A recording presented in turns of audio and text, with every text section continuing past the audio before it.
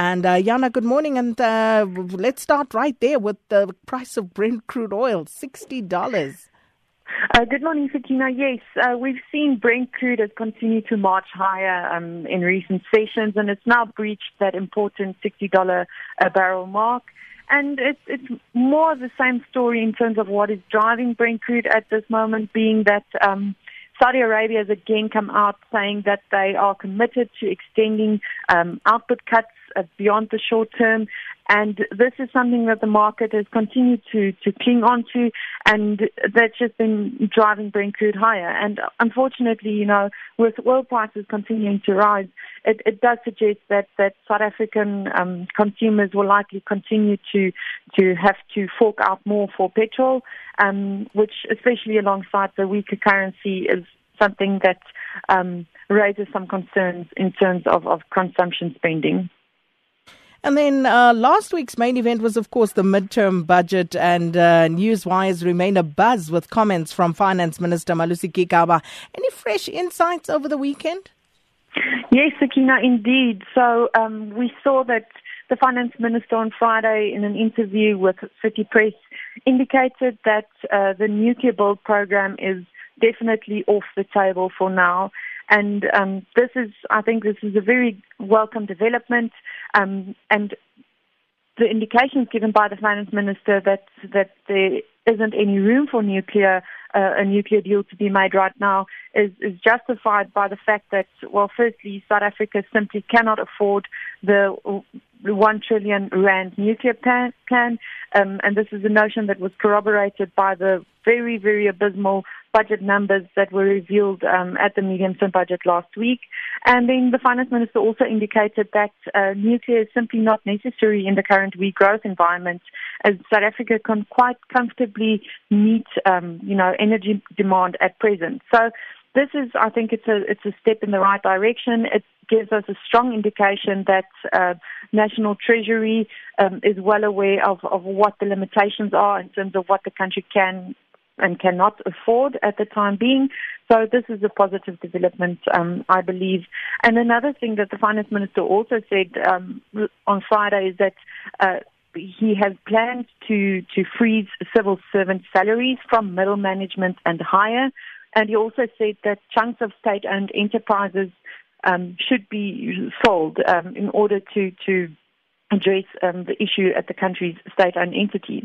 Now, again, both these notions suggest that National Treasury is well aware that the country has reached a point where some really difficult decisions need to be made in order to avoid South Africa ultimately going along the route of approaching the International Monetary Fund for a bailout, as we've seen with several other countries, such as Greece is a prime example a few years ago, which many listeners would probably be aware of or familiar with. So I think, Sakina, maybe just to mention in terms of selling off parts of South African state-owned enterprises, because often there's a lot of controversy surrounding whether or not it's justified to sell state assets. I want to make the point that if government decides to partially privatize state-owned entities, it could ultimately be a decision that benefits everybody in South Africa.